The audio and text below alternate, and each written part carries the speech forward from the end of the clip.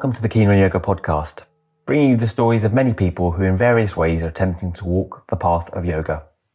Our intention is to inspire your own practice and commitment to yoga beyond the mat and in all areas of life. We consider this an offering, a service to the community and labour of love. If you feel inclined, any donations are appreciated. Just visit our page and click the donate button at www.keenonyoga.co.uk/podcast. I hope you enjoy the show.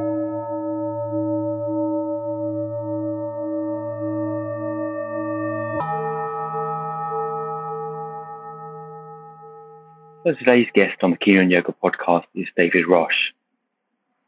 In this episode, David, now living past his terminal cancer prognosis, looks back at his life with honesty and thoughtfulness.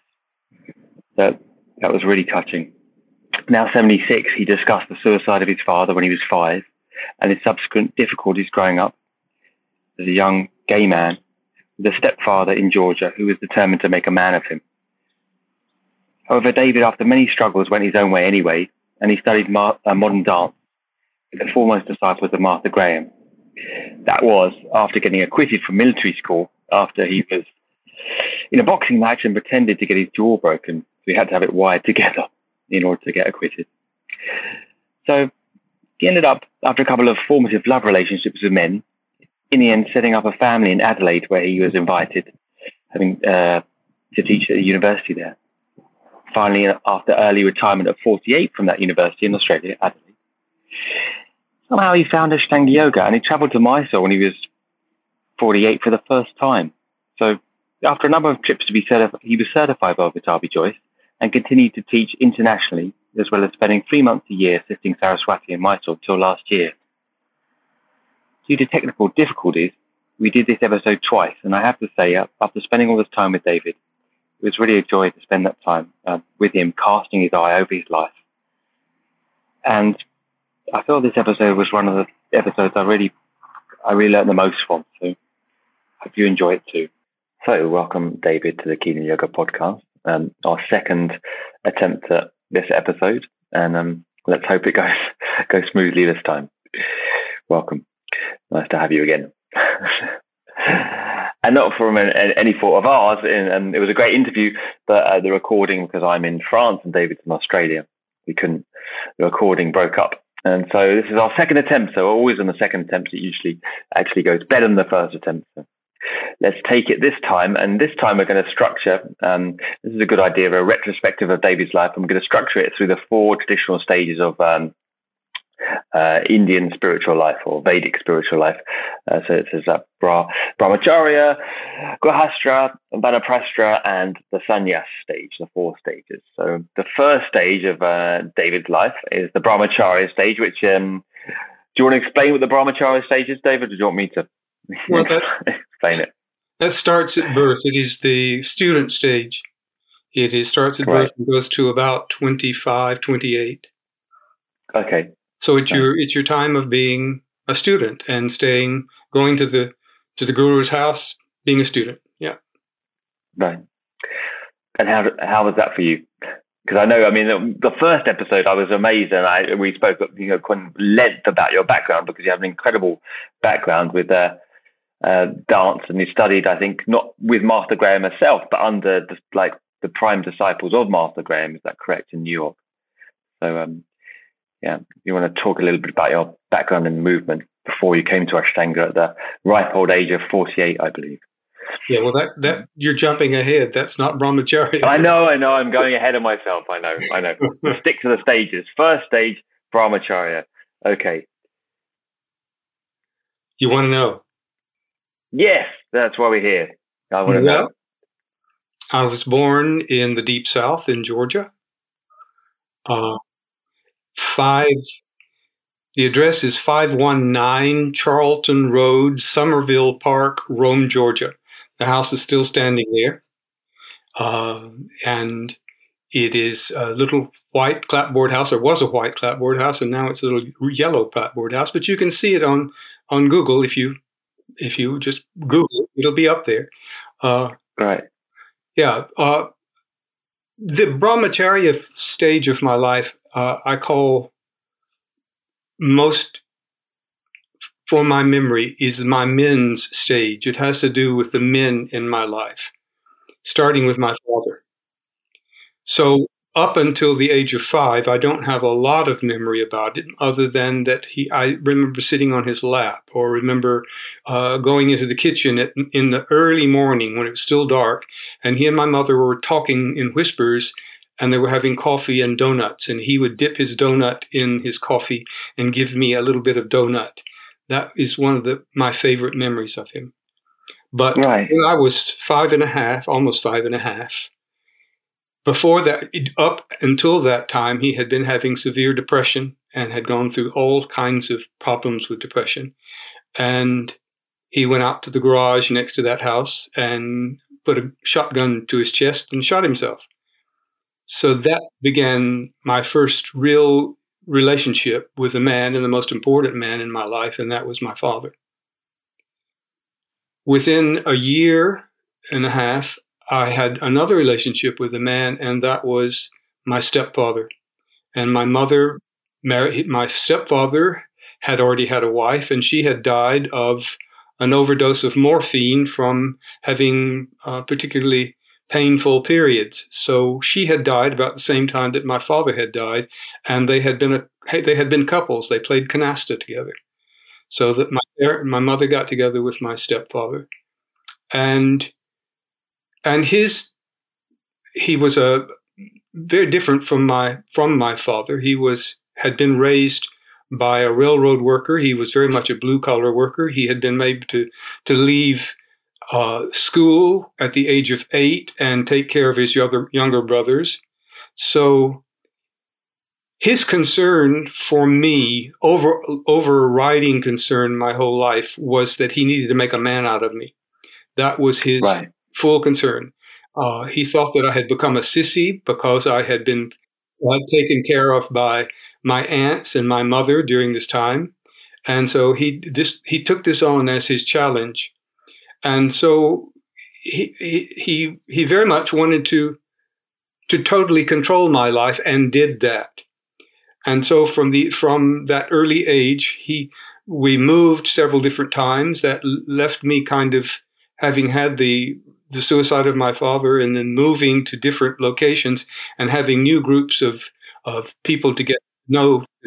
I never really felt that I fit in. And so those years were really difficult and still remain in my memory as difficult. So we moved to a tiny little town of 1,500 people where everyone knew everybody, like a little village.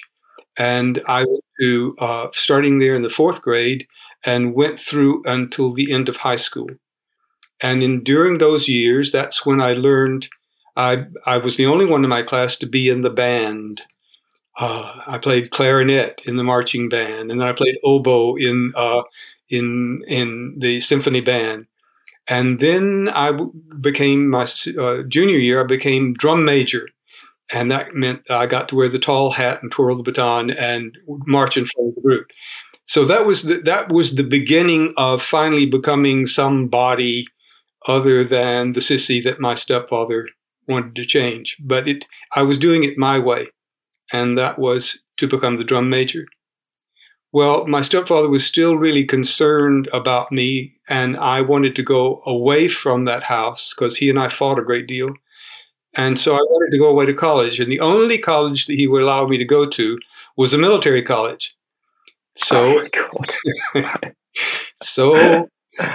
he and the principal of my high school visited they took me to visit that military college up in the north of Georgia.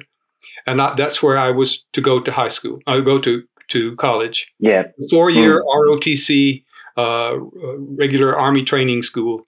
And that's where I went.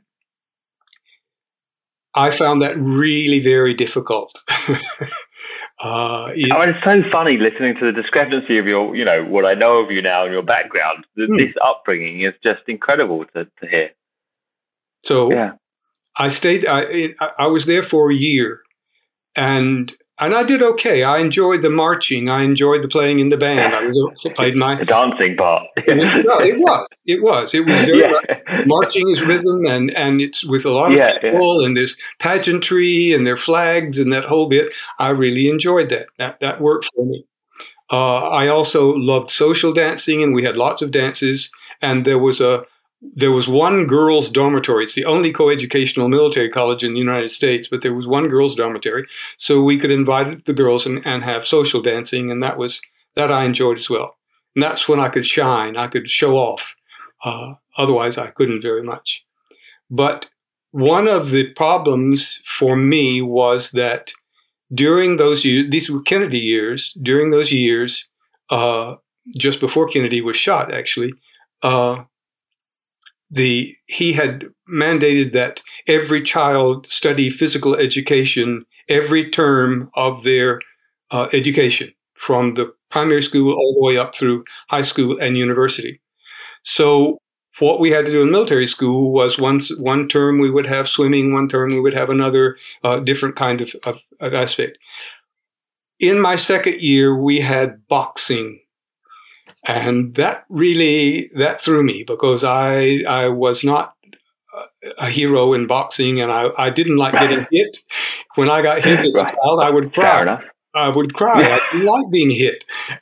It hurt. So in the final of the test for the boxing class, I was put with another boy who didn't particularly like boxing, and we finished our rounds to get our grade. And the coach didn't like what he saw, and he decided he should make a man out of both of us. So he separated us, this other kid, and put us both with the two strongest guys in the class. And so I had to fight this strong guy. He knocked the headgear off. He knocked me down. He just pelted me completely. And I was so totally humiliated. I can't tell you how humiliated it was, with the other guys standing around and laughing and jeering, that I could have crawled under the earth if it had been possible. I was that humiliated by it. So I had my jaw slightly hurt from that, and I decided that my jaw needed to be broken. And so I faked holding my jaw in a particular position long enough that I got through the medical, and they wired my jaw back together. And that gave me permission from my parents to leave that college. And so that was the only way I could get out, was by getting my jaw wired together. But there was actually nothing wrong with your jaw. Correct. So did that leave you with any lasting kind of difficulties with your jaw then? No. At the time, it was very painful to have wires stuck through the tops of your teeth and wired together and holding your mouth together with rubber bands. Yeah. But it was worth it to get out of it, to have some way to get back from that sense of embarrassment that I had. And I didn't have to live in the dorm anymore. I could live in the infirmary during that time. And that's when I was able to leave then and go to the college, which was nearer my home and could be a day student. And it was at that college that a group from Texas Women's University came through and asked me if I wanted a scholarship to go to Perry Mansfield School of Theater and Dance in Steamboat Springs, Colorado, for the summer. And I leapt at the chance and went running home saying, guess what, I got a scholarship. And my father said, no, you didn't. You're not going there. That's a fancy girls' school. And finally, my mother said, yes, he is. And so that was my chance. And that I escaped and got on a train in Tallapoosa, Georgia. And it took me 3 days to get to Colorado. Within 24 hours, I had met my first homosexual lover. And that was a huge thing for me, because this man was 15 years older, and he was the first man that had showed me, that's why I'm calling this is my men stage. He was the first man that showed me some love, some consideration, some tenderness. And he was a university professor, and I followed him to Jamestown College in Jamestown, North Dakota, and finished my Bachelor of Arts degree there. And and in art and in biology. And then spent a year there staying with him, and the principal of the president of the college liked me, so he gave me a job to stay for a year. And I made applications to go to graduate school. And so I was going to go to graduate school in art history. And I went to while I was there at Indiana University, the first week that I was there, I found the woman that had given me the scholarship to Perry Mansfield School of Theater and Dance was in the dance department at Indiana University. And she said, come on and do a dance class with us. And so I did. And she said, why don't you get out of art history and come into the physical education program in dance? I took some wrangling to do that, but I did that, and I got into that program and was appreciated in that program. And in the summers of that program, I got scholarships to go to the American Dance Festival in New London, Connecticut. And that's where I first met the New York teachers that were the students of Martha Graham, or teachers for Martha Graham, for Jose Limon, for Alvin Ailey, for various ones for those 2 different summers. And from there, I made my way. Oh, sorry, that I have to add one other thing. At Indiana University, I met my second homosexual lover, and that the first one lasted 4 years. The second one lasted 4 years, and we went to New York together. He was made dean of students at Uppsala College in East Orange, New Jersey, and I went into New York to dance.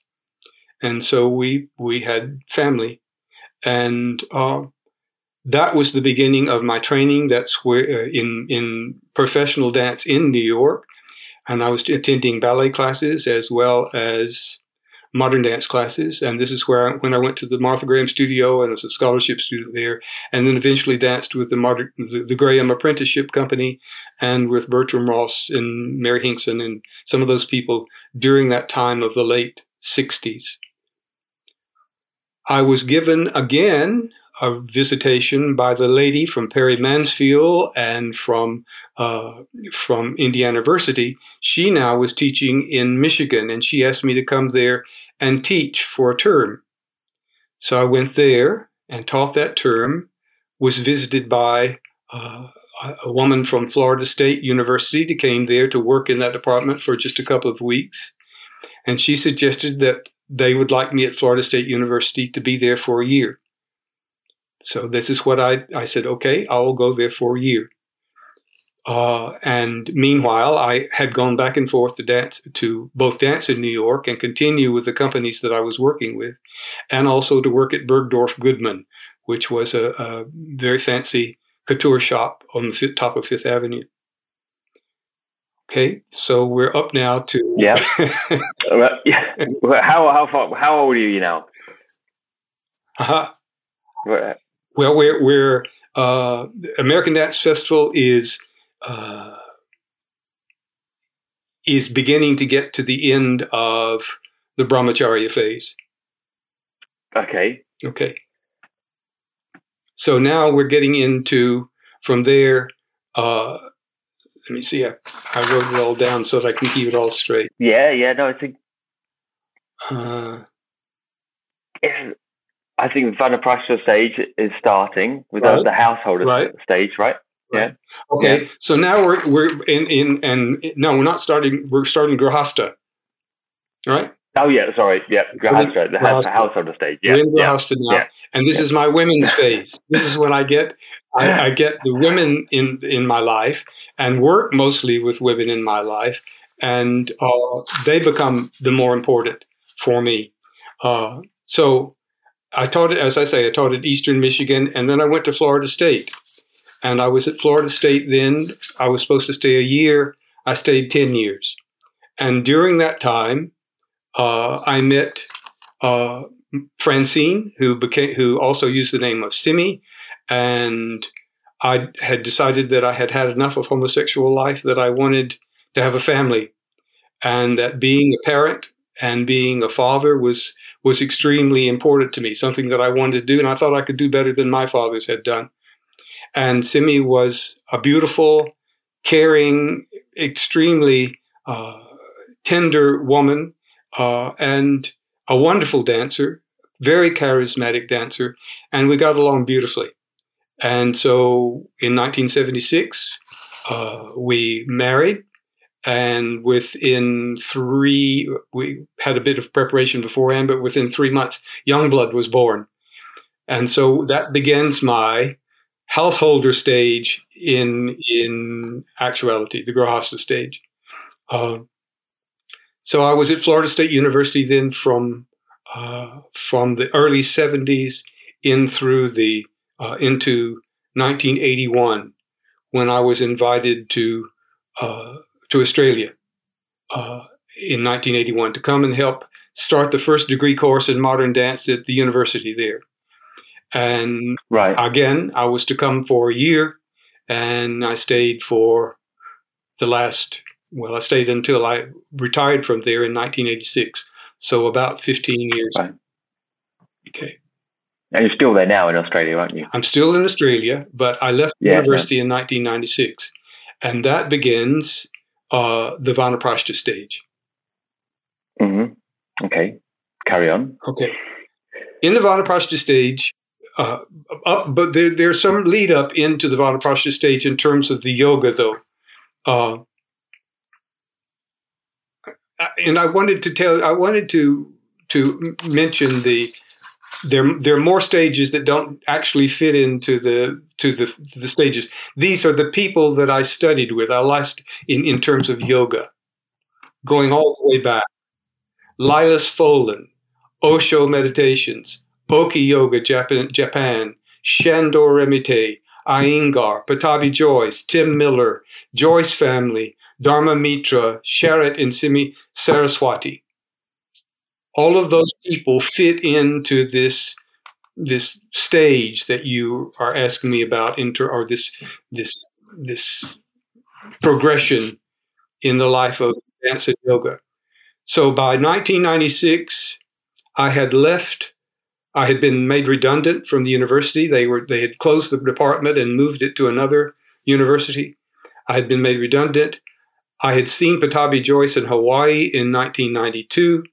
I had learned Richard Freeman's videotape to learn the first series of Ashtanga Yoga, and I went to Mysore. Prior to going to Mysore, I went by way of Pune and to study with the Iyengars, since I had, and prior to that, it was a study with Shandor. So, I'm getting all confused now in terms of how to keep all of this straight for you. Yeah, there's a lot going on. You have to ask questions because it's too complicated for. Ask me whatever you want to ask. Oh, right. Okay. So I'm quite enjoying just listening. I'm happy for you to carry on. And just to contextualize this, David, you're 78 now, is that right? I'm 76. I'll be 77 in November. 76. Right. So, it's a retrospective of David's life. And one particularly unique thing about David is you started yoga, as we mentioned at the start, quite late. You came upon Mysore. You came to Mysore at 48? At 48. Or you started Ashtanga at 48, right? But prior to that, prior to all that was Shandor. Shandor was hugely important.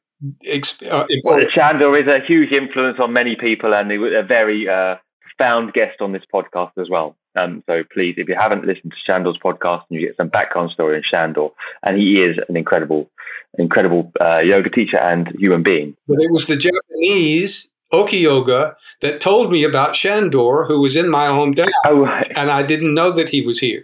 So that takes me back to about the beginning of Oki Yoga, Shandor, now Pattabhi Jois. Okay, now we're there.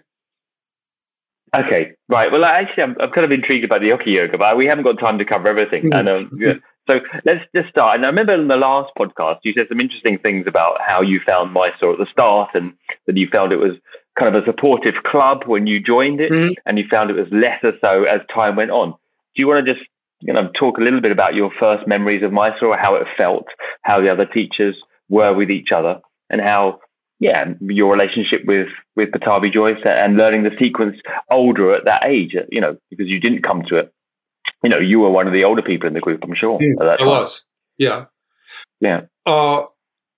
I felt from meeting Pattabhi Jois and the group that had followed him, his entourage that had followed him across Europe and on to Encinitas and then finally into Hawaii. That was a really illustrious group of people that were with him and had been studying with him off and on for a long time. And so I found them very caring and very approachable, a very wonderful group of people to be around. I felt like an outsider because I was just coming into it, but certainly Tim Miller was extremely important to me in terms of being loquacious and equal to, easy to talk with. So I invited him to come to Australia to teach. And he suggested that I go to the Iyengar that I had been on a waiting list for. I went there, and that's when I went down from Iyengar to the Mysore. And when I arrived at Mysore, it was a group of no more than 30 people, all of us living in the Carvery Emporium, because that's where Guruji said to live. Guruji would stand at his front door and point down to the bank, down his bank, Guruji's bank, and say, you go there, change money, you come back 4:30 tomorrow morning. So I did that. Amma had met me at the door and she'd given me a cup of coffee, and that was my introduction to the two of them. And again, I found people very welcoming, particularly two nurses from the UK that we played Scrabble together. I was still very timid. And so instead of living in the Carvery Emporium, I lived in the Metropole for that first 3 months. And what else?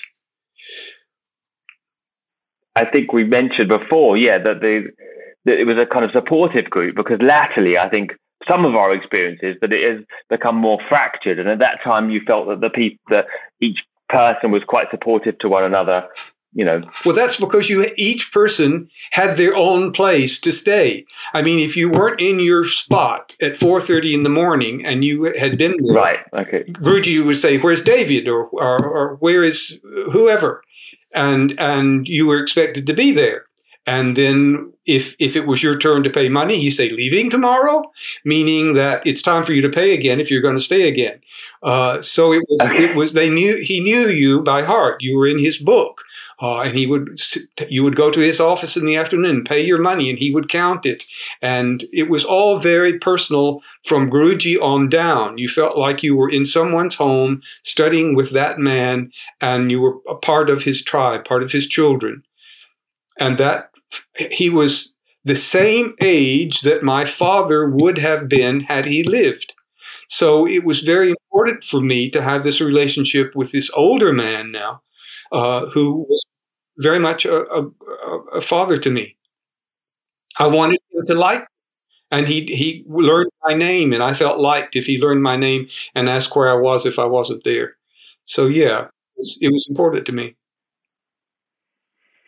And how do you feel it changed over the years from your early days to later? And what point did it change? It changed when Ashtanga Yoga became a buzzword in New York, and so many people began of celebrity status began to be known, and they were advertising that they were doing this form of yoga and who this man was and how they were doing it, and they were showing up on shows like Oprah and talking about it, and that made other people want to study it.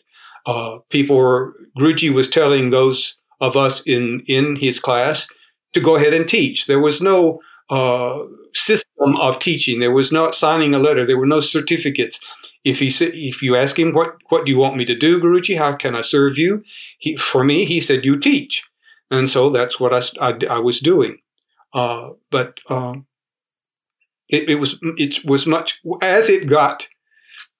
as more people started to come, as it became more popular, and there were more people, he was then, instead of teaching 30 people, he was teaching 60 people, he was teaching 90 people, and he would be teaching from 4:30 in the morning until 2 o'clock in the afternoon, and it was wearing him out, he and Sharath together. It was really doing him in. And it was around this time that Amma died, and that really that was totally he was totally grief stricken, and it changed everything when that happened. So how so? Yeah, she died in 1997. How did everything change? What was changed? He was much more distant. He would sit in his little front room by himself in the afternoon and read the paper, and gradually he would allow you to come in if you were coming to pay your money. Then you could sit and talk with him. And that became more people coming to sit and talk with him. And that became what was known as conference as it grew over several years, until the room was so crowded that people were standing on top of one another to get in to listen to Guruji talk. And you could ask him all kinds of questions. Oftentimes, the new arrivals would ask the same questions that the older arrivals had already asked, and people would look up eyeballs and think, "Oh, not that question again." But he would be very patient and answer the questions. And what about when he died? And when did he die? 2009. 2009. 2009. 2009. Yeah. Right. Okay. And you say things changed again at that point. Yeah. But let's get to that later, because that's a much thing. Skipping a stage. Okay. I want to talk about something else, and that is what happened then with Pattabhi Jois, simultaneous with Pattabhi Jois, when he said, "You teach." Then I came home and thought, how am I going to teach? Simi had said, "Oh, I want to do a yogashala here in Adelaide." And I said, only if you can, if I'm the boss and we do it the way that Guruji tells me to do it. And that did and did not work. And so I decided that I would go on the road. And that's when I devised something called Have Yoga, Will Travel. And that became my way of using what I had learned both in the dance and in the yoga to take forward in terms of teaching. It goes all the way back to my Southern Baptist upbringing in Georgia. And there is a Matthew quotation that says, "Go ye therefore into all the world and make disciples of all nations, baptizing them in the name of the Father and the Son and the Holy Ghost, teaching them to observe all things whatsoever I have commanded you, and lo, I am with you always until the end of the earth." Well, that was my directive in terms of teaching yoga. I thought it was good enough for Christ. It's good enough for yoga. I believe that the body was this golden temple that we all have, and that's what I wanted to do. And people started asking me to teach. The first workshop that I did was first in Japan, and then the next one was in France. And word of mouth got around, and I started teaching. And still, there was no certification gone. That came and didn't come until 2001 and 2002. It was starting out and just going word of mouth. So you were teaching with Simi for a while in Adelaide, and then did you split up then, or you were still together at that point? We were still together, but I was traveling. Right. I was traveling. Okay. She was based. And young dad must have been quite a young. Right. Well, he had just finished at that time. He had just finished his university, and he was in advertising, and he had done a Bachelor of Arts in anthropology, and he had decided also that he wanted to be a stand-up comedian. And so he went to New York and did a master's degree in acting. I didn't know that. Right. Yeah, he's quite funny. I never knew that about him. No. That's when I introduced him to study with Eddie when he was in New York. And he became the student of Eddie. Yeah. Okay. And the distributor of Namarupa. So to go back to the story, you're traveling at this time and you're having success in the workshops on the front. And I think you came to London as well, and you taught at Diorama, the place where I started teaching. The Diorama studio. And you taught at Diorama. Okay. Right. How did that, what happened next? I just kept traveling. I would go back to Adelaide and plan another trip. plan another trip. Okay. Teach. If Simi wanted me to teach in the shala, she was keeping the shala going. I would go in and teach there for a while, and then I would go on another trip. Right. And you were going back to Mysore up until what point? Because I know latterly you've been going back every year to study with Saraswati. That's right. Well, I had been going up until Guruji died. I had been going every year. From 1995 until that point, I had been going every year. Sometimes for 3 months, sometimes once or twice for 6 months. But I would go and love being there. That was my second home. I felt I called it my POP, my psychological observation place. I could really be on my own and really get into the yoga and in reading and into studying and being with other people of like mind. And that was very nourishing to me. Yeah. And then what changed after the point of Pattabhi Jois passing away? Then things shifted dramatically. Yeah. There was such a political upheaval in the whole Ashtanga. Nobody knew what was happening. Lino was going one way. Sharad was wanting to go another way. Sharad was saying that the older teachers didn't know how to teach, and people were being offended and felt that things were not really well. That they were not well among the tribe. People were getting really upset with what was going on. So people kind of pulled off on their own and made their own workshops or confluences of groups of particular teachers that wanted to teach together. It was a kind of pulling into a different kind of tribal situation.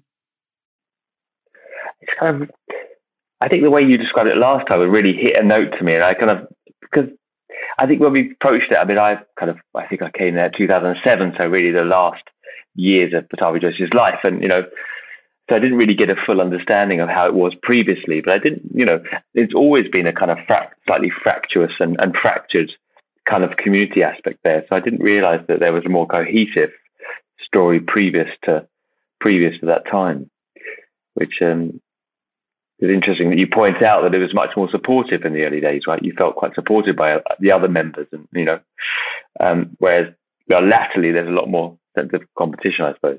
Well, as when Pattabhi Jois made the certifications, and people were saying he was asking people to pay for the certification, but also he was naming them as who would be certified.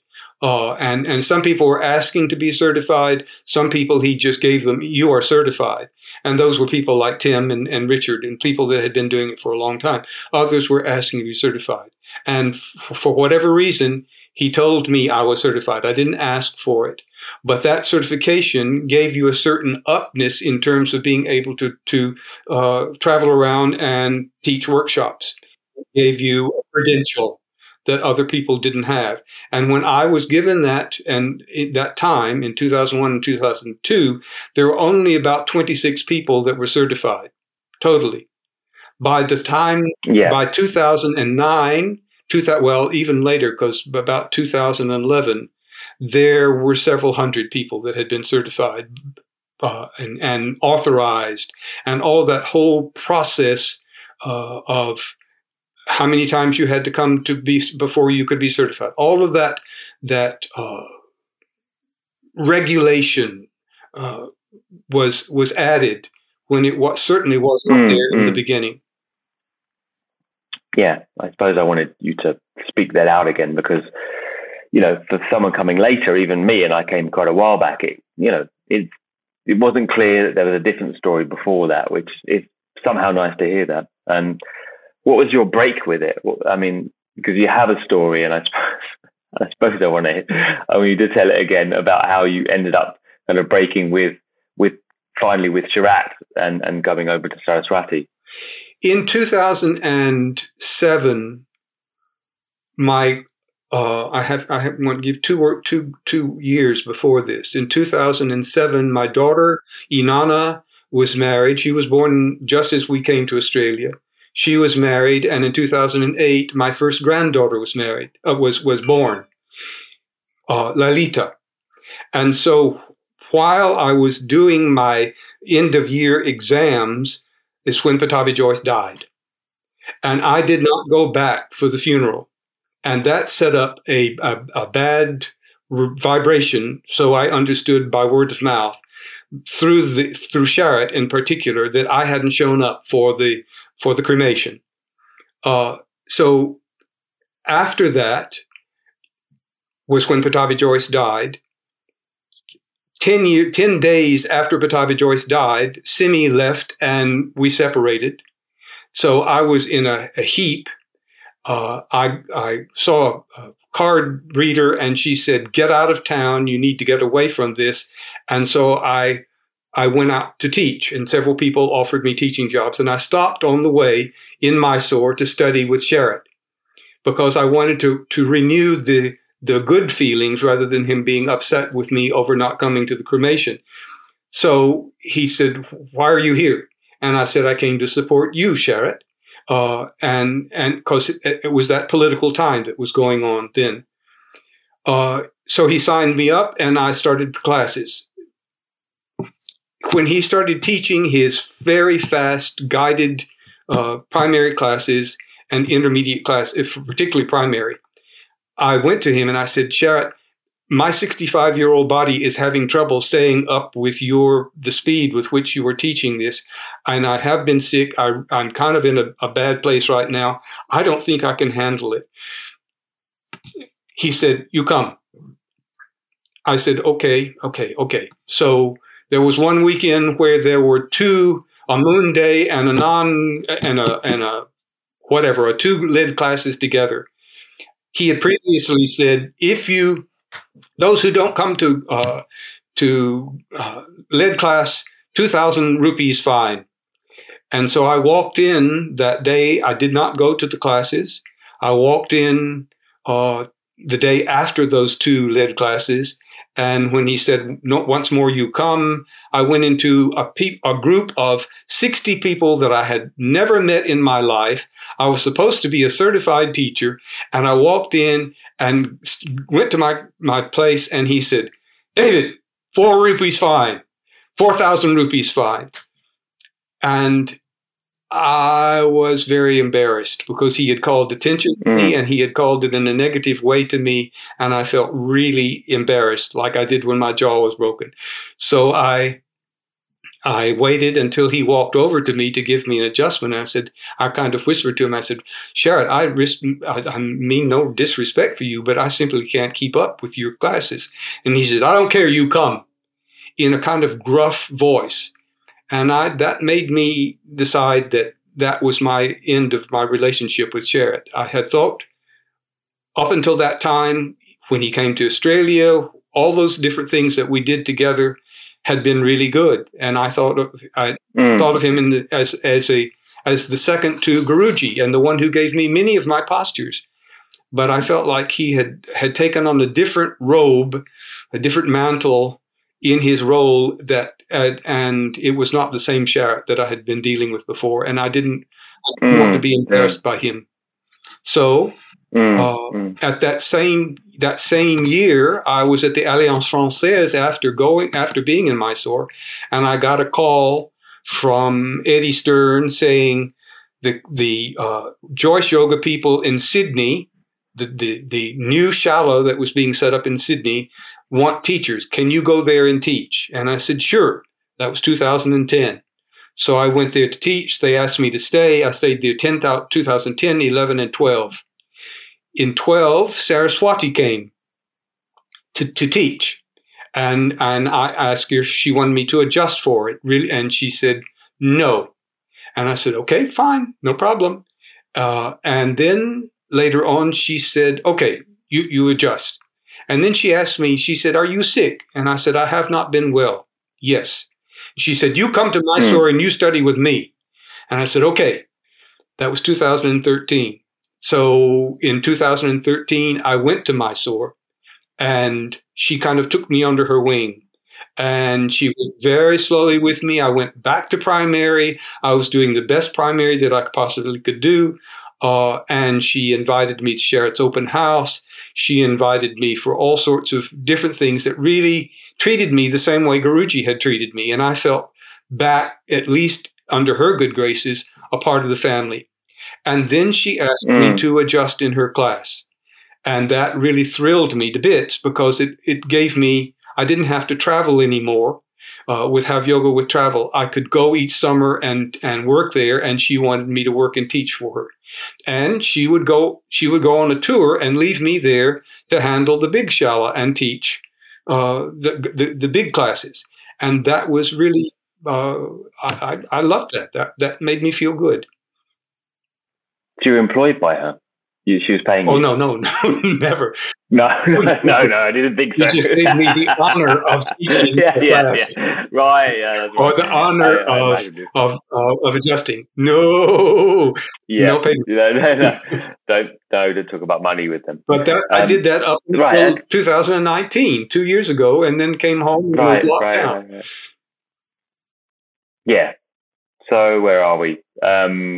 Surely we've gone to the third stage or the fourth. It's very interesting that so many reflections, and you're such an evocative storyteller. And with this upbringing, I never realized on the last interview that this occurred at all, because I was asking all these questions about yoga. But it seems to be that so much of what comes to mind is that so much of one's life is kind of founded inevitably on those, on the early years, right? And when you talk about, this kind of being called a sissy in the sense of kind of humiliation that you had in the early years and the timidity that you had, do you feel that you've gone through that, or do you feel that it stayed with you? And this is a kind of outside the box question, I suppose. That's where the yoga fits in. That's where the yoga ties it all together.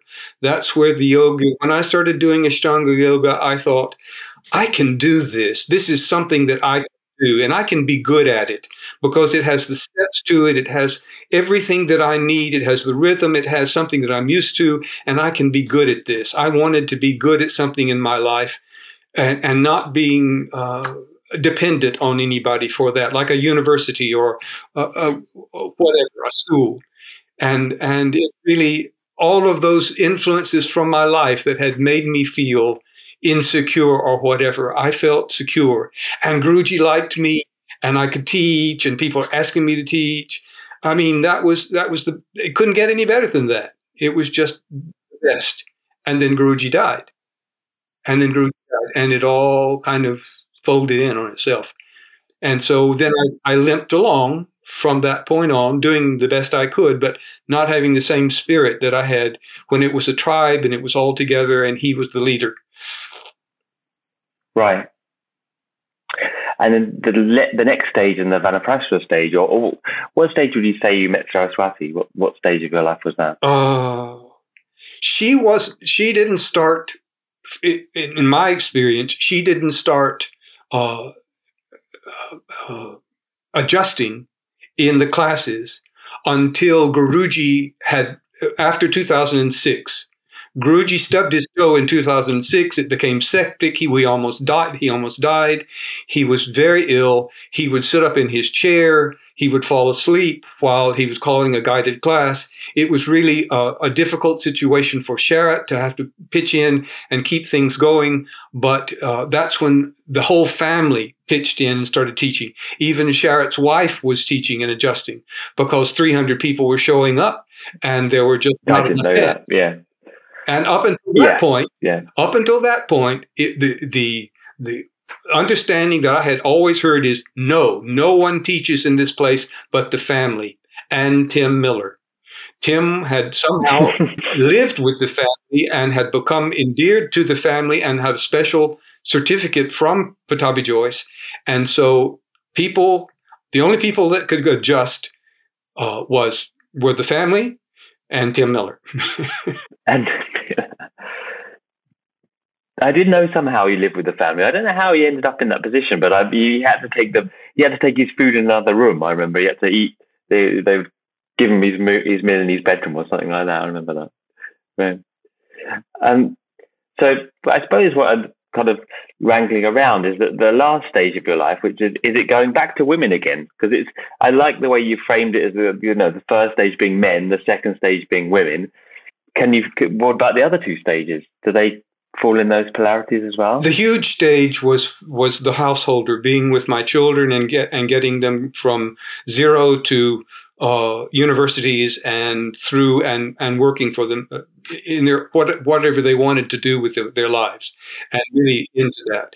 They were very self-directed people. This stage now is called solitude. I am on my own. Simi's around. She has her own house down at the beach. I see her maybe once a week. I'm very grateful now to have Youngblood living me with only 20 minutes walk away from me. And he's been extra gracious since this COVID thing hit he calls me every night. I mean, that has really, really, really wonderful.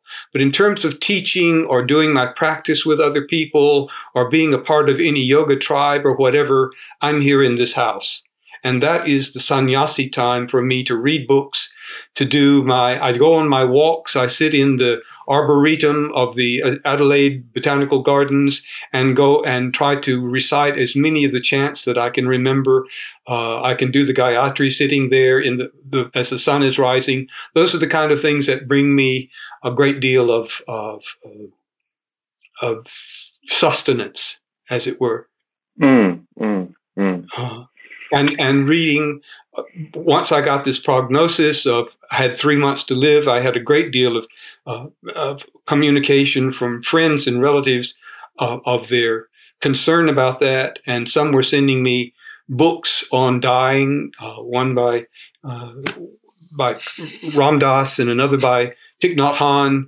Those have been really comforting. But now that I've reached kind of what they call smoldering stage of this disease, I don't know what's going to happen, but I think I'm prepared now for the solitude. What, smoldering? Yeah, smoldering multiple myeloma.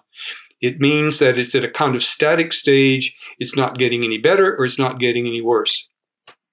Right, because as we were talking before, you've already exceeded your prognosis now for your extra time. From here on is gravy. You're going. Yeah, exactly. And you talk about reading these books, and I mean, this is the retrospective of your life has kind of been fascinating. But what are your thoughts about the future? Do you have any thoughts about the future? Or? I'm taking it a day at a time because of the prognosis, because of the disease. I mean, it's kind of comical to me to try to get up and down off the floor.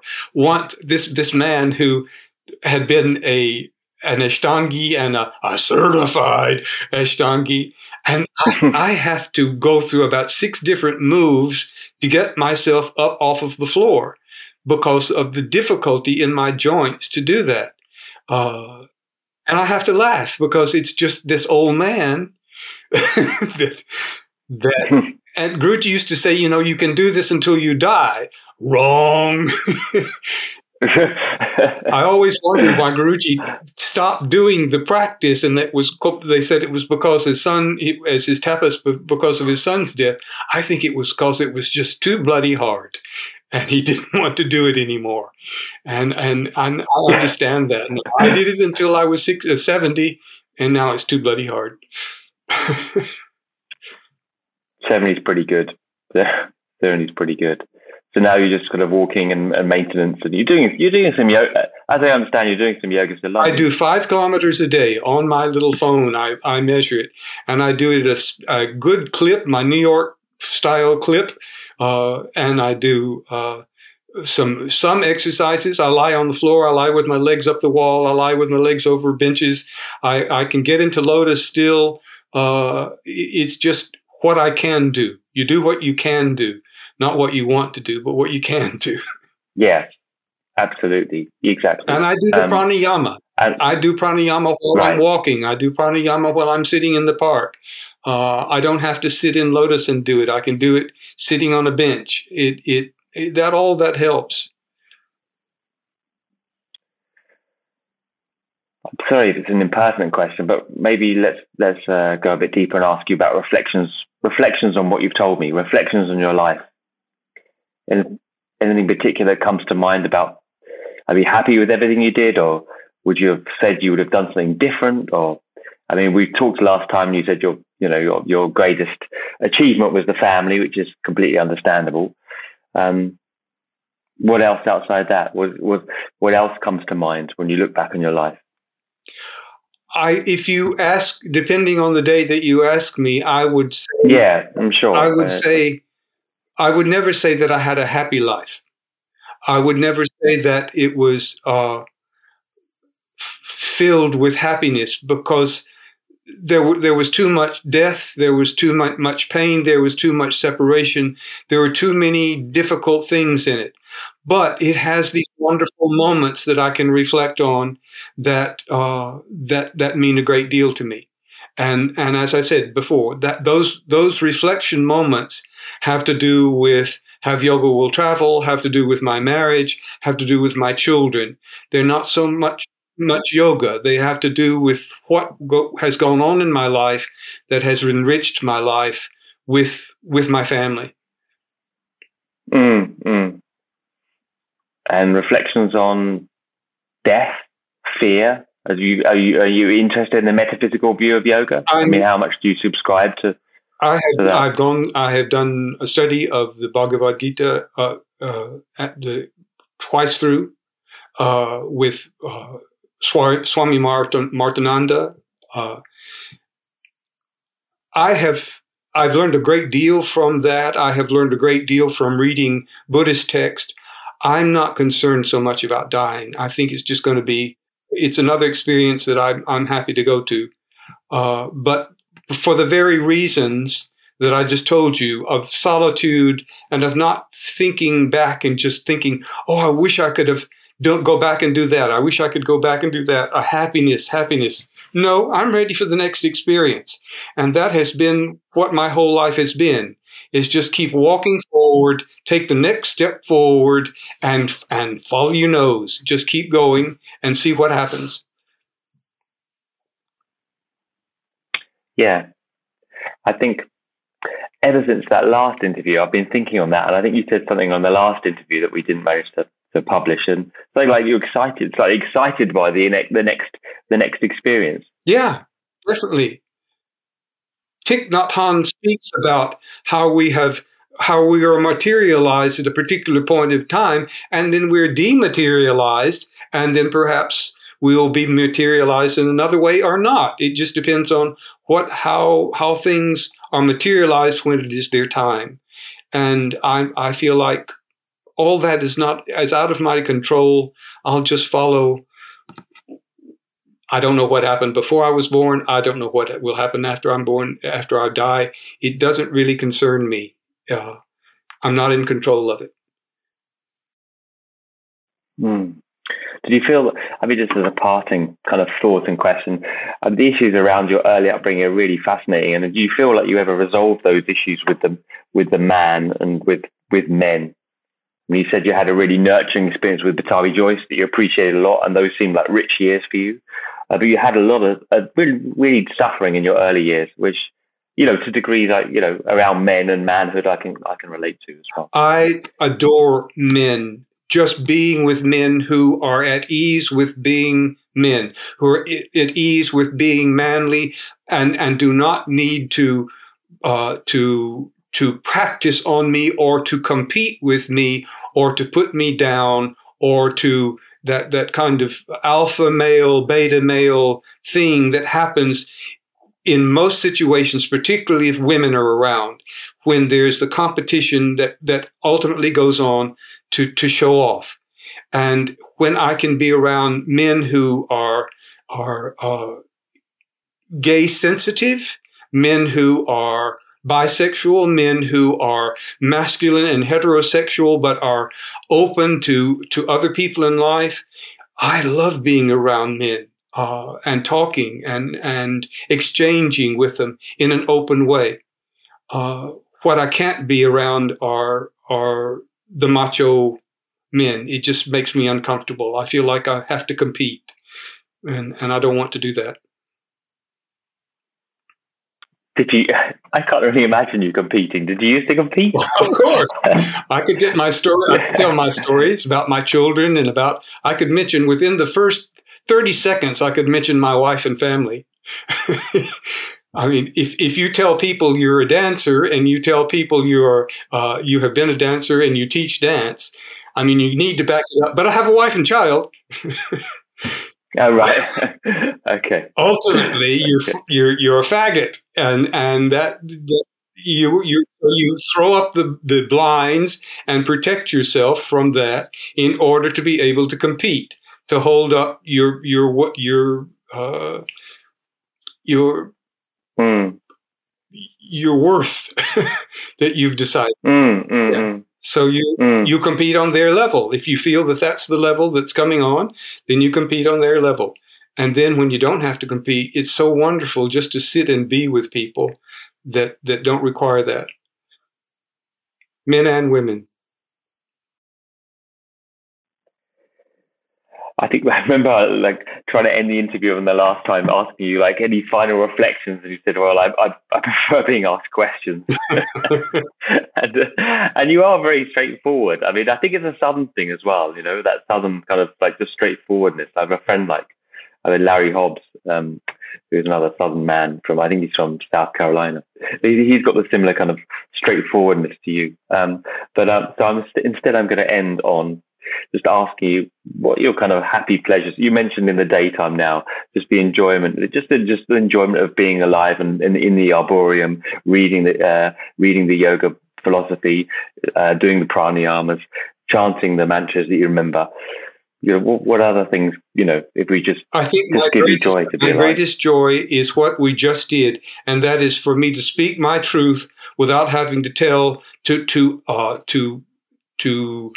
isolate part of it. For my whole life, I have had to tell two stories: the story before, after my marriage, before kids, after kids, and to abbreviate, to discount. And that becomes an obsession. Who have you told what? How do you keep it? And generally, you wind up bunching everything up inside. To be able to open up and say to you what I've said tonight has been is wonderful. Whoever listens to it, it doesn't matter to me. But it is my truth. It is what I have gone through, and it has been an up and down. But it's been an up and down life.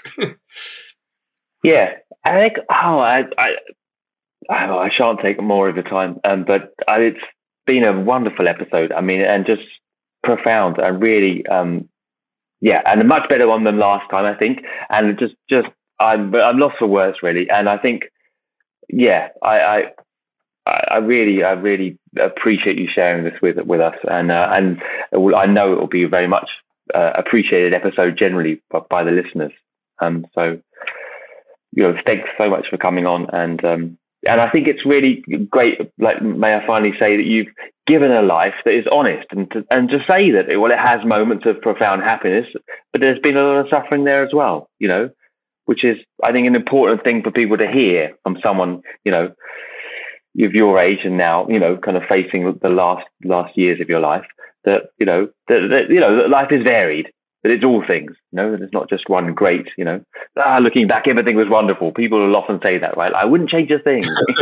They say, well, you know, well, sure, you know, I mean, like, your life's your life, right? So, I mean, nevertheless, you know, yeah. Well, thank you for giving me the second chance. Well, you've got a second chance now. You're past your prognosis. Let's see if we get a third one in. And if you're around in 6 months, let's have another chat. And I know you can say more. Right. Well, thanks, David. Thank you.